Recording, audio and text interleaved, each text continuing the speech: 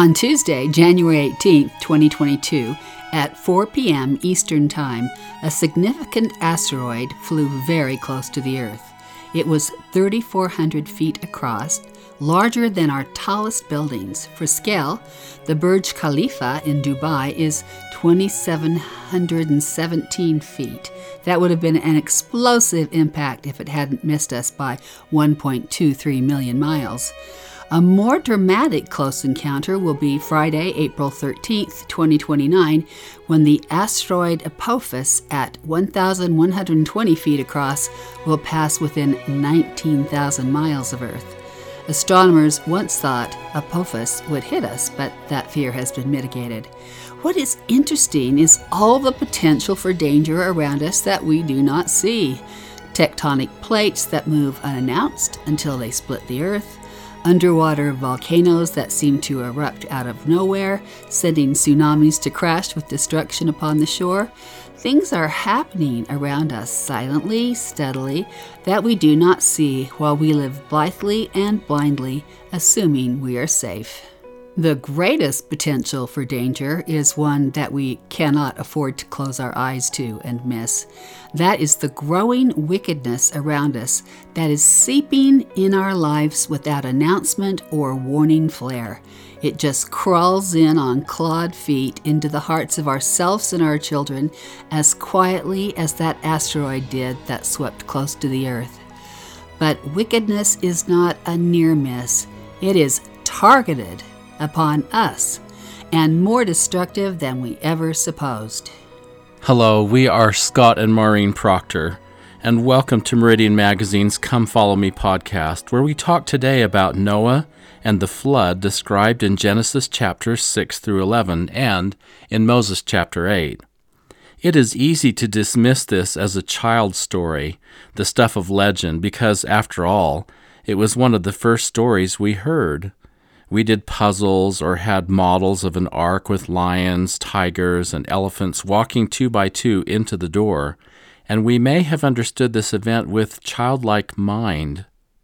Hugh Nibley said, "The stories of the Garden of Eden and the flood have always furnished unbelievers with their best ammunition against believers, because they are the easiest to visualize, popularize, and satirize of any Bible accounts. Everyone has seen a garden and been caught in a pouring rain. It requires no effort of imagination for a 6-year-old to convert concise and straightforward Sunday school recitals into the vivid images that will stay with him for the rest of his life. These stories retain the form of the nursery tales they assume in the imaginations of small children, to be defended by grown-ups who refuse to distinguish between childlike faith and thinking as a child when it is time to put away childish things. It is equally easy and deceptive to fall into adolescent disillusionment and with one's emancipated teachers to smile tolerantly at the simple gullibility of bygone days, while passing stern moral judgment on the savage old God who damns Adam for eating the fruit he put in his way and, overreacting with impetuous violence, wipes out Noah's neighbors simply for making fun of his boat building on a fine summer's day." Jeffrey M. Bradshaw said, "A thoughtful examination of the scriptural record of these characters will reveal not simply tales of piety or inspiring adventures, but rather carefully crafted narratives from a highly sophisticated culture that preserve deep memories of revealed understanding. We do an injustice both to these marvelous records and to ourselves when we fail to pursue an appreciation of Scripture beyond the initial level of cartoon cutouts inculcated upon the minds of young children.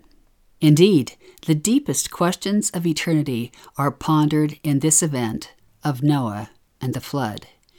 What is the true nature of wickedness? Do we foolishly let it grow among us and even embrace it, not seeing it for what it is? Why would anyone, let alone an entire world, love Satan more than God? Who is God that he would send a flood to destroy his children? Why would that be the only possibility? What is faith, and how could Noah have stood so all alone against a mocking world? How do you find favor with God? Deep questions that are pondered in this event. Perhaps most important is understanding the wickedness of a world that was fit for a deluge that would wipe it out. When we know we are in the latter days, a time when the Lord is preparing to come, but also a time when the world will be cleansed again, only this time by fire. What can we do in our time to be as Noah and call repentance to the world? The world Noah knew fits the description Isaiah gave about the wicked. We grope for the wall like the blind, and we grope as if we had no eyes. We stumble at noonday as in the night. We are desolate places as dead men. If you want a sense of how blind wickedness is to itself, remember the teaching Jesus gave to his apostles on the Mount of Olives during his last week of life. For as in the days of Noah were, so shall also the coming of the Son of Man be. For as in the days that were before the flood, they were eating and drinking, marrying and giving in marriage, until the day that Noah entered the ark, and knew not until the flood came and took them all away, so shall also the coming of the Son of Man be. The wicked were utterly surprised, naively shocked, even though they had been warned by a prophet. They had become so used to their depravity, they saw nothing wrong with it. They may have labeled it the good, taking evil for good and good for evil. Let's start with the most basic question. Who was Noah? First, Noah is not a legend or a myth. Mention of him occurs in every book of Scripture. Don Perry noted, "Many prophets from 2 different continents and different eras have identified Noah as a historical, not a mythical character. These include Enoch, Abraham, Amulek, Moroni, Matthew, Joseph Smith, and Joseph F. Smith. The Lord Jesus Christ himself spoke to the Nephites of the waters of Noah. Recent Latter-day Prophets and apostles have similarly spoken of Noah." In the Doctrine and Covenants, section 84, we are given a priesthood line of authority. Abraham received the priesthood from Melchizedek, who received it through the lineage of his fathers even till Noah, and from Noah till Enoch, then from Enoch to Abel to Adam. In Joseph F. Smith's vision of the spirit world, which is section 138 in the Doctrine and Covenants, he records who he sees. Along with Adam, the Ancient of Days, and our glorious Mother Eve, Abel, and Seth, he sees Noah, who gave warning of the flood, Shem, the great high priest. Joseph Smith added a total of 57 verses to the story of Noah, to the King James Version recorded as the Book of Moses. Jeffrey M. Bradshaw notes, Noah is given a place of notable prominence in modern revelation, standing second only to Adam in having dominion over every living creature. It's like the first presidency, right? He's a first counselor.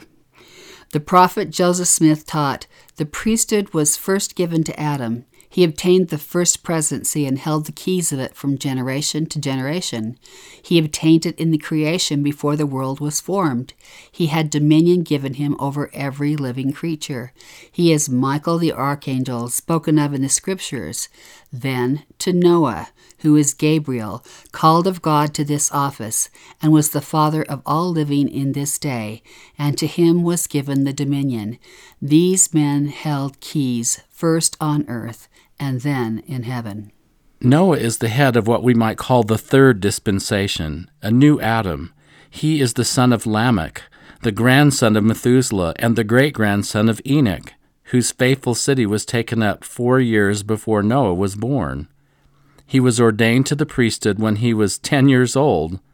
If you take the Bible chronology, Noah was born 1,056 years after the fall, and the deluge came when he was 600 years old, 1,656 years after the fall.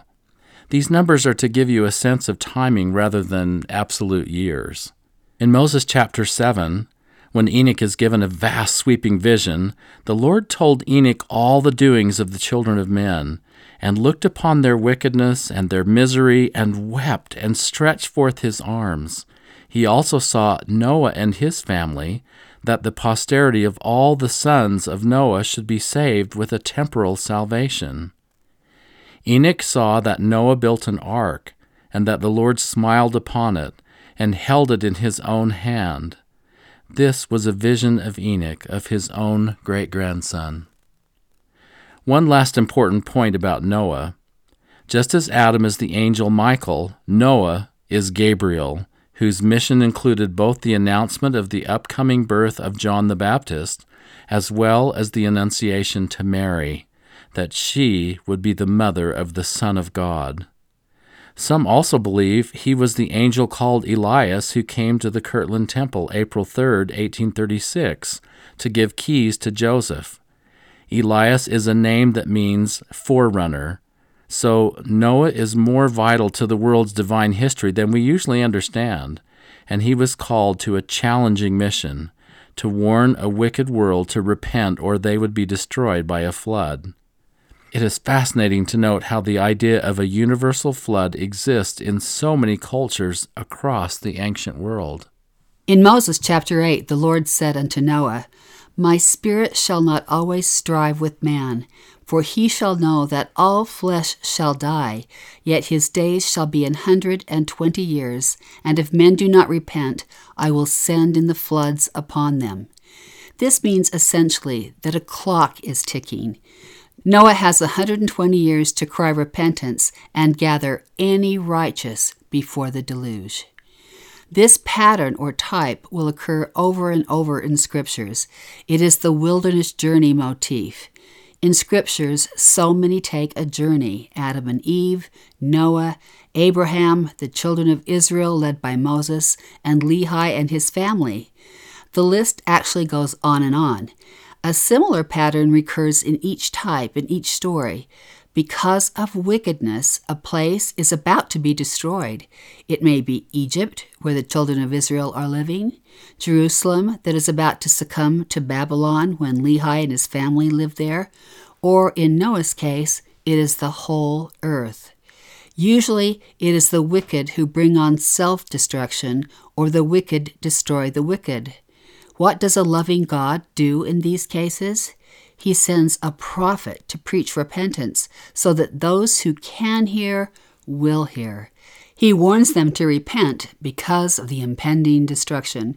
We'll talk more about this in another podcast because it's such a prevalent theme in both the Old Testament and the Book of Mormon. Remember, Noah is preaching to gather out the righteous before the impending disaster. Of course, we know that the people did not listen to his words. They not only disdained him, but sought to take his life. What a grueling and very lengthy mission to have no success. It is too much to comprehend, but we learn that Noah continued his preaching unto the people. In the face of hostility, with nothing to show for your work, with a sick and difficult world, you continue because you love and trust the Lord. The kind of faith that was required to build an ark was also on display in this fruitless but necessary work. When the Scriptures say that there were giants on the earth and they sought Noah to take away his life, the translation of giants is from the Hebrew Nephilim, which essentially means fallen ones. But you have to wonder, what was the nature of the wickedness that would be so evil that the Lord had no choice but to clean the slate and start again? We are told that the sons of God had married the daughters of men in Genesis, but also in Moses that the sons of men have taken the daughters of God, so the image is clear. The children of the righteous were attracted and sold themselves to the ungodly, and their children grew up separated from God. The rising generation forgot who they were. Is this enough to warrant a flood? Hasn't much of the earth's history been brutal, bloody, and heartless? What was so wicked that this was a turning point for a whole generation? As I was praying about this, words of a poem came to mind that I hadn't thought of for several years. Before World War I, people believed in the great myth of progress, that Western civilization was marching inexorably forward, that humanity itself was maturing, evolving, advancing, that new vistas of political, cultural, and spiritual achievement were within reach. People believed that civilization would soon dispense with war altogether. Then came World War I. That threw the whole world into chaos and disillusioned humanity. With new machinery of war and more advanced technology, the war was a nightmare. New possibilities for disaster were born. Modern society looked suddenly precarious. Moral structures were undone. Millions of young men across Europe died, and the scarred and broken left behind wondered why they had fought for anything in this useless world. Add to that the killing influenza of 1918. It was not just a time of loss, but of specific loss, the loss of faith. Thus, in 1920, William Butler Yeats wrote a poem called The Second Coming. He wrote, "Things fall apart, the center cannot hold. Mere anarchy is loosed upon the world. The blood-dimmed tide is loosed, and everywhere the ceremony of innocence is drowned. The best lack all conviction, while the worst are full of passionate intensity." It was this last line that jumped out at me as I prayed. The best lack all conviction, while the worst are full of passionate intensity. With that dynamic, evil wins. It is hard to fight the wicked who are full of passionate intensity. So what followed in the 20th century were the horrors of the Holocaust and the ideologies like communism that slaughtered millions. But there were always the many quiet heroes who stood against the evil. That wasn't the case in Noah's world. Noah's world is described in the book of Enoch as corrupt, and I think that a good illustration of that is in a program on a computer. When a program becomes corrupt, the very database is changed that is giving instructions for the operation of the computer. The corruption comes with the instruction to replicate itself, and the computer does if it does not recognize it as an enemy. Once, several years ago, we got a Trojan horse virus in our database for Meridian Magazine. It sneaked in the back door, and to our existing program, it looked like just another piece of code, so our program did not protect itself. We had been hacked. Soon our magazine's back end was spewing out nonsense and not following directions. Garbage was on the screen instead of a magazine. The computer had interpreted an enemy as a friend. We were down for several days while a team of techs combed through thousands of lines of code trying to recognize and find the invader. So it matters that we recognize evil for what it is, especially when it grabs control of your world and starts spewing out lies to replicate itself. Since we love the earth and its beauties, since we feel heaven with our family and friends, since we worship God with knowledge of a restored gospel, since science has made our lives healthier and easier, we live in the best of times, and the prophets express optimism. At the same time, since we are citizens of a fallen world, we have to be aware that we also live in a world that is increasingly wicked and protect ourselves from the forces of evil and oppression that creep stealthily into our minds. Drowning in a world of many voices, evil ideas come gradually into our minds, disguising themselves as the good or the compassionate, and we, who take our cues from each other, can find ourselves distancing ourselves from God when we don't realize it. President Ezra Taft Benson said this, "For nearly 6,000 years, God has held you in reserve to make your appearance in the final days before the second coming of the Lord. Every previous gospel dispensation has drifted into apostasy, but ours will not. True, There will be some individuals who will fall away, but the kingdom of God will remain intact to welcome the return of its head, even Jesus Christ. While our generation will be comparable in wickedness to the days of Noah, when the Lord cleansed the earth by flood, there is a major difference this time. It is that God has saved for the final inning some of his strongest children, who will help bear off the kingdom triumphantly. And that is where you come in, for you are the generation that must be prepared to meet your God. President Benson continued, "All through the ages, the prophets have looked down through the corridors of time to our day. Billions of the deceased and those yet to be born have their eyes on us. Make no mistake about it, you are a marked generation. There has never been more expected of the faithful in such a short period of time as there is of us. Never before on the face of this earth have the forces of evil and the forces of good been as well organized. Now is the great day of the devil's power, with the greatest mass murderers of all time living among us. But now is also the great day of the Lord's power, with the greatest number ever of priesthood holders on the earth, and the showdown is fast approaching. Each day the forces of evil and the forces of good pick up new recruits. Each day we personally make many decisions that show where our support will go. The final outcome is certain. The forces of righteousness will finally win.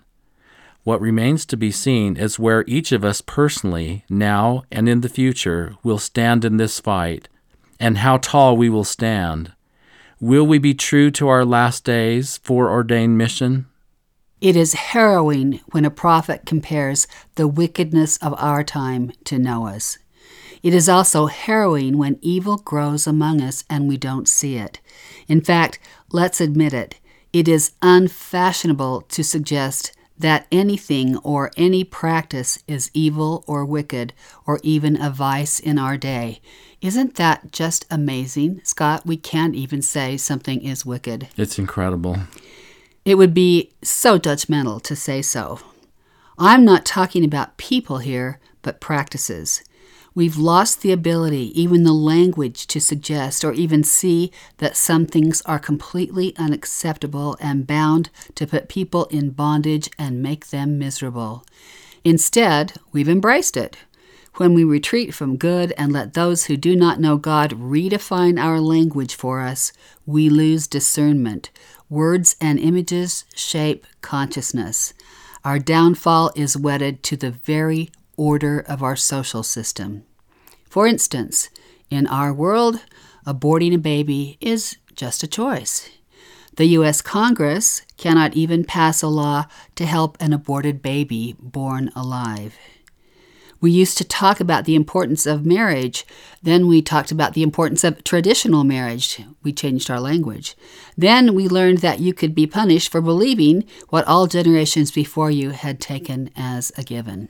When two law professors, Amy Wax and Larry Alexander, suggested in a 2017 op-ed that a return to earlier American cultural values would answer many of the nation's problems, they were excoriated. A week later, 54 graduate students and alumni of the University of Pennsylvania, where Wax taught, published a statement condemning the essay as malignant logic and pushed for an informal investigation by the university president. Half the law school faculty joined in this denunciation, calling the essay racist and white supremacist. What were the horrible contents of this essay that would deserve such a response? They said, "Get married before you have children, and strive to stay married for their sake. Get the education you need for gainful employment. Work hard and avoid idleness. Go the extra mile for your employer or client. Be a patriot, ready to serve the country. Be neighborly, civil-minded, and charitable. Avoid coarse language in public. Be respectful of authority. Eschew substance abuse and crime." We get the lesson here. Be quiet or be marginalized. Thus, the values that look very familiar to us are now outcast and disdainful. British essayist Alexander Pope said, "Vice is a monster of so frightful mien, as to be hated needs but to be seen. Yet seen too oft, familiar with her face, we first endure, then pity, then embrace." What we don't see can hurt us.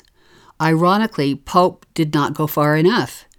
What once seemed immoral becomes familiar and then not only embraced, but a society goes on to marginalize, wipe out, and penalize moral or godly ways, something they once embraced. Hugh Nibley describes some of the evil of Noah's time using various texts of the Book of Enoch. He said, "The peculiar evil of the times consisted not so much in the catalogue of human viciousness as in the devilish and systematic efficiency with which corruption was being riveted permanently to the social order. Society became fundamentally reordered first." Another Enoch text, first published in 1870, addresses the same issue. "Woe to you who write false teachings and things that lead astray and many lies, who twist the true accounts and wrest the eternal covenant, and rationalize that you are without sin."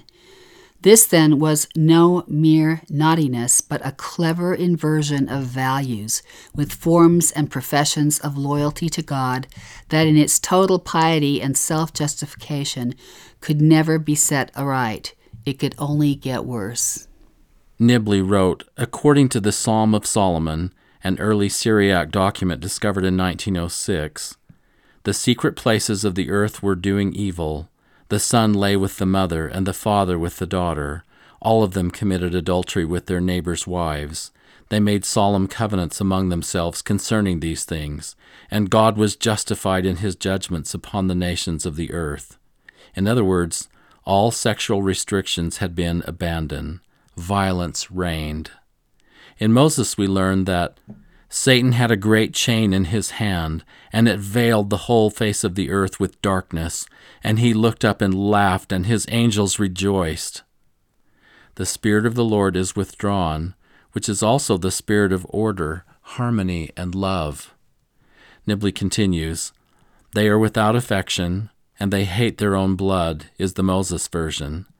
The texts say there were great disorders on the earth because of man who hates his neighbor and people who envy people.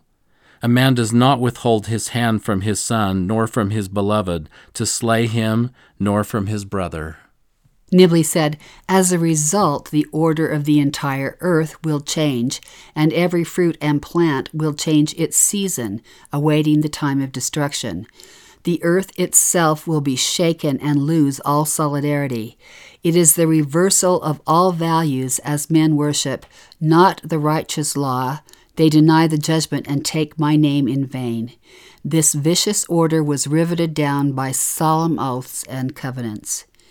Instead of the flood sent over a surprised community one fine day, we have in Enoch the picture of a long period of preparation during which the mounting restlessness of the elements clearly admonishes the human race to mend its ways. In the Enoch story, the darkening heavens, the torrential rains, and all manner of meteoric disturbances alternate with periods of terrible drought. And of course, that is very clear in the Book of Moses version. Remember how the land was blackened and utterly deserted in other parts. But remember also how the heavens weep and shed forth their tears as the rain upon the mountains. Earth is responding. So it is a necessity and an act of mercy that God sends the flood. Nibley notes, why did God throw the universe out of gear? And answers, for a wise purpose, for those who are destroyed would have destroyed everything. It would have been impossible for a child to come to earth and choose God. God is not indifferent about this choice, even to destroy the wicked. No, he weeps. One Enoch text says that all the righteous and the saints break out in crying and lamenting with him. In Moses 7, we see how all the workmanship of my hands shall weep at the destruction of the human race. The Lord says, "Wherefore should not the heavens weep, seeing these shall suffer?" Mercy is the point, not vengeance. In destroying the wicked, the completest of world catastrophes is shown in the Book of Enoch to be the only solution to problems raised by the uniquely horrendous types of wickedness that were infesting the whole world with an order that was becoming fixed and immovable. There's no other cure for it. In this world there was one righteous man and his family, Noah, and his faith demonstrates that even in the darkest times, one can stand apart. President Spencer W. Kimball said this, first quoting Paul, "By faith, Noah, being warned of God of things not seen as yet, moved with fear, prepared an ark to the saving of his house." As yet there was no evidence of rain and flood. His people mocked and called him a fool. His preaching fell on deaf ears. His warnings were considered irrational. There was no precedent. Never had it been known that a deluge could cover the earth. How foolish to build an ark on dry ground with the sun shining and life moving forward as usual. But time ran out. The ark was finished. The floods came. The disobedient and rebellious were drowned. The miracle of the ark followed the faith manifested in its building. Elder Richard G. Scott gave a talk for us called How to Live Well Against Increasing Evil. He said, "You have a choice. You can wring your hands and be consumed with concern for the future, or choose to use the counsel the Lord has given to live with peace and happiness in a world awash with evil. If you choose to concentrate on the dark side, this is what you will see.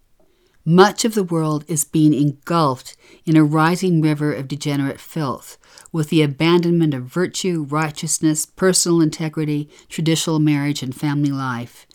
We cannot dry up the mounting river of evil influences, for they result from the exercise of moral agency divinely granted by our Father. But we can and must, with clarity, warn of the consequences of getting close to its enticing, destructive current." Now, the brighter side. Despite pockets of evil, the world overall is majestically beautiful, filled with many good and sincere people. God has provided a way to live in this world and not be contaminated by the degrading pressures evil agents spread throughout it. You can live a virtuous, productive, righteous life by following the plan of protection created by your Father in heaven, His plan of happiness. Just as Noah had to live with faith through a difficult time, faith will be our shield and protection in our times. Elder Jeffrey R. Holland said at a BYU devotional, "You may be asked to face more difficulties in life than you think you can, and certainly more than you want. There is language in the very heart of one of the Book of Mormon sermons that implies trials and tests may come to us often in life. In his farewell address, King Benjamin taught that a fundamental purpose, perhaps the fundamental purpose of mortal life, is to become a saint through the atonement of Christ the Lord, which will require, as he goes on to say, to become as a child, submissive, meek, humble, patient, full of love, willing to submit to all things which the Lord seeth fit to inflict upon him, even as a child does submit to his father." What does that mean for us? It means, in part at least, that struggle and strife, heartbreak and loss are not experiences that come somewhere else to someone else. It means moments when faith feels frightfully difficult to hold on to are not reserved for bygone days of our persecution and martyrdom. No, in times when becoming a saint through Christ the Lord seem almost too much to achieve are still with us, and so it will be until God has proven His people for their eternal reward. We will be asked to submit, to obey, to be childlike, and for some of us that is difficult now, and it will be difficult then. Elder Holland said, "My plea today is that we practice now and be strong now for those times of affliction and refinement that surely will come. That's when faith in God, faith in Christ, faith in the Church of Jesus Christ of Latter-day Saints will really count. That's when faith will be unwavering, because it will be examined in the refiner's fire to see if it is more than sounding brass or tinkling cymbal. When you stumble in the race of life, don't crawl away from the very physician who was unfailingly there to treat your injuries, lift you to your feet, and help you finish the course. We don't know why all of the things that happen to us in life happen, why sometimes we are spared a tragedy and sometimes we are not, but that is where faith must truly mean something, or it is not faith at all.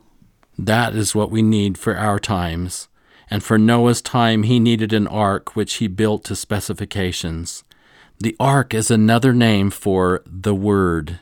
He and his family will literally be saved because of the redeeming power of Jesus Christ. The ark was also a temple.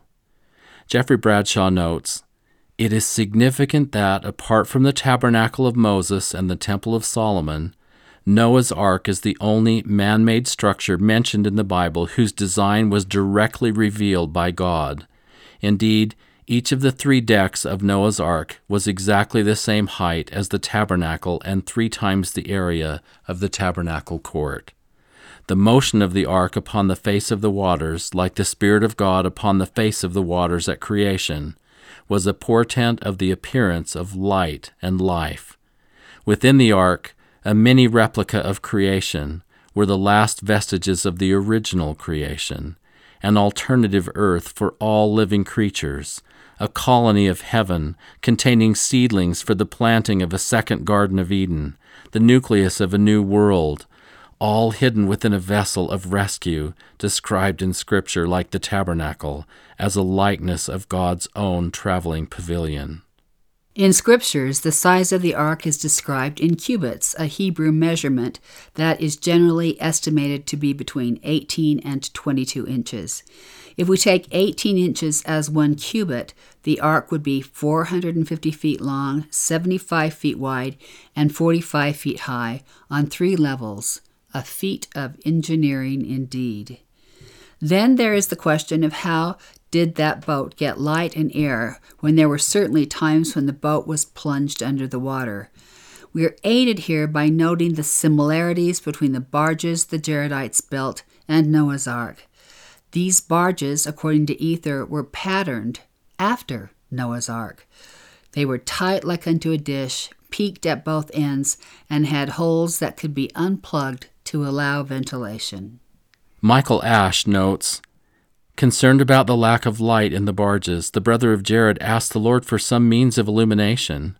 Glass would break, the Lord replied, and they couldn't light fires, so the Lord turned the problem back over to the brother of Jared. Having complete faith in the Lord's abilities, the brother of Jared climbed a mountain, did molten out of rock small transparent stones, and asked the Lord to touch the stones so they would shine in their vessels.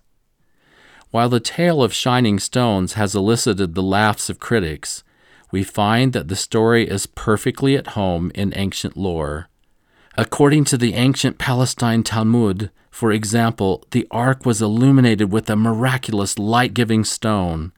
This precious stone supposedly glowed for 12 months inside the ark and would dim during the day so that Noah knew if it was day or night outside." So, the precise day came when the flood began, while the preoccupied who rejected Noah would be utterly surprised. Noah and his sons, Shem, Ham, and Japheth, and their wives entered the ark. With them were 7 of every clean beast, defined as those who were suitable for food or sacrifice, and 2 of every unclean beast. Noah did not drive the animals into the ark, for the beasts, cattle, creeping things, fowls, and birds went in unto him, and they went in as God had commanded. This is according to Genesis chapter 7. Then it began to rain incessantly and nonstop for 40 days and 40 nights. But that wasn't enough. It was accompanied by something even more formidable, the fountains of the great deep were broken up. This implies a great wrenching of the earth's crust, a shifting of tectonic plates, devastating tsunamis traveling at speeds approaching the speed of sound. We don't know what this breaking up means entirely, but it implies great physical turmoil. Though it rained 40 days, Noah and his family were aboard the ark 1 year and 10 days before they emerged to form a new world and people a new creation, as all flesh died that had moved upon the earth. Again, according to Genesis chapter 7. As in the beginning, Noah's family were called to multiply and replenish the earth. Something fundamental must have changed about the earth, however, because from that time forward, the lifespan of humans was greatly reduced from the hundreds of years they had lived before. When Noah came forth from the ark, he built an altar to the Lord in his gratitude. The Lord made a covenant with him, and as he said, "Every living creature that is with you, that neither shall there any more be a flood to destroy the earth, and set as a token of that covenant the bow in the cloud." Because Jesus Christ is the Savior and Redeemer, and the abundant giver, this was not the end of the people who were destroyed in the flood. Peter mentions this, and so does Joseph F. Smith in Doctrine and Covenants 138. While the people from the days of Noah waited in spirit prison, Jesus came to organize the missionary work in the spirit world so that they would be taught the gospel and be saved through the atonement and be judged as men in the flesh, having that opportunity to accept Him. We have such a generous God. That's it for today. Next week, we'll be studying Genesis chapters 12 through 17 and Abraham chapters 1 and 2 in a lesson called To Be a Greater Follower of Righteousness. Thanks to Paul Cardall for the music and to Michaela Proctor Hutchins, our producer. You can find the transcripts for these podcasts at latterdaysaintmag.com/podcast. See you next week.